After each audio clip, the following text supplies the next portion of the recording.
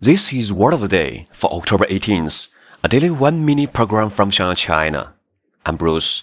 Today's word is coherent. Coherent. 连贯的，有条理的。Coherent. C-O-H-E-R-E-N-T. Coherent. 比如，我们可以这样举一个例子。The coherent plan meant that everyone knew how to reach a target.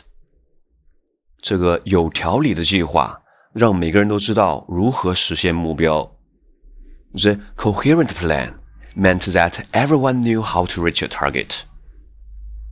The coherent plan meant that everyone knew how to reach a target. 今天的单词 coherent 连贯的，有条理的，你记住了吗？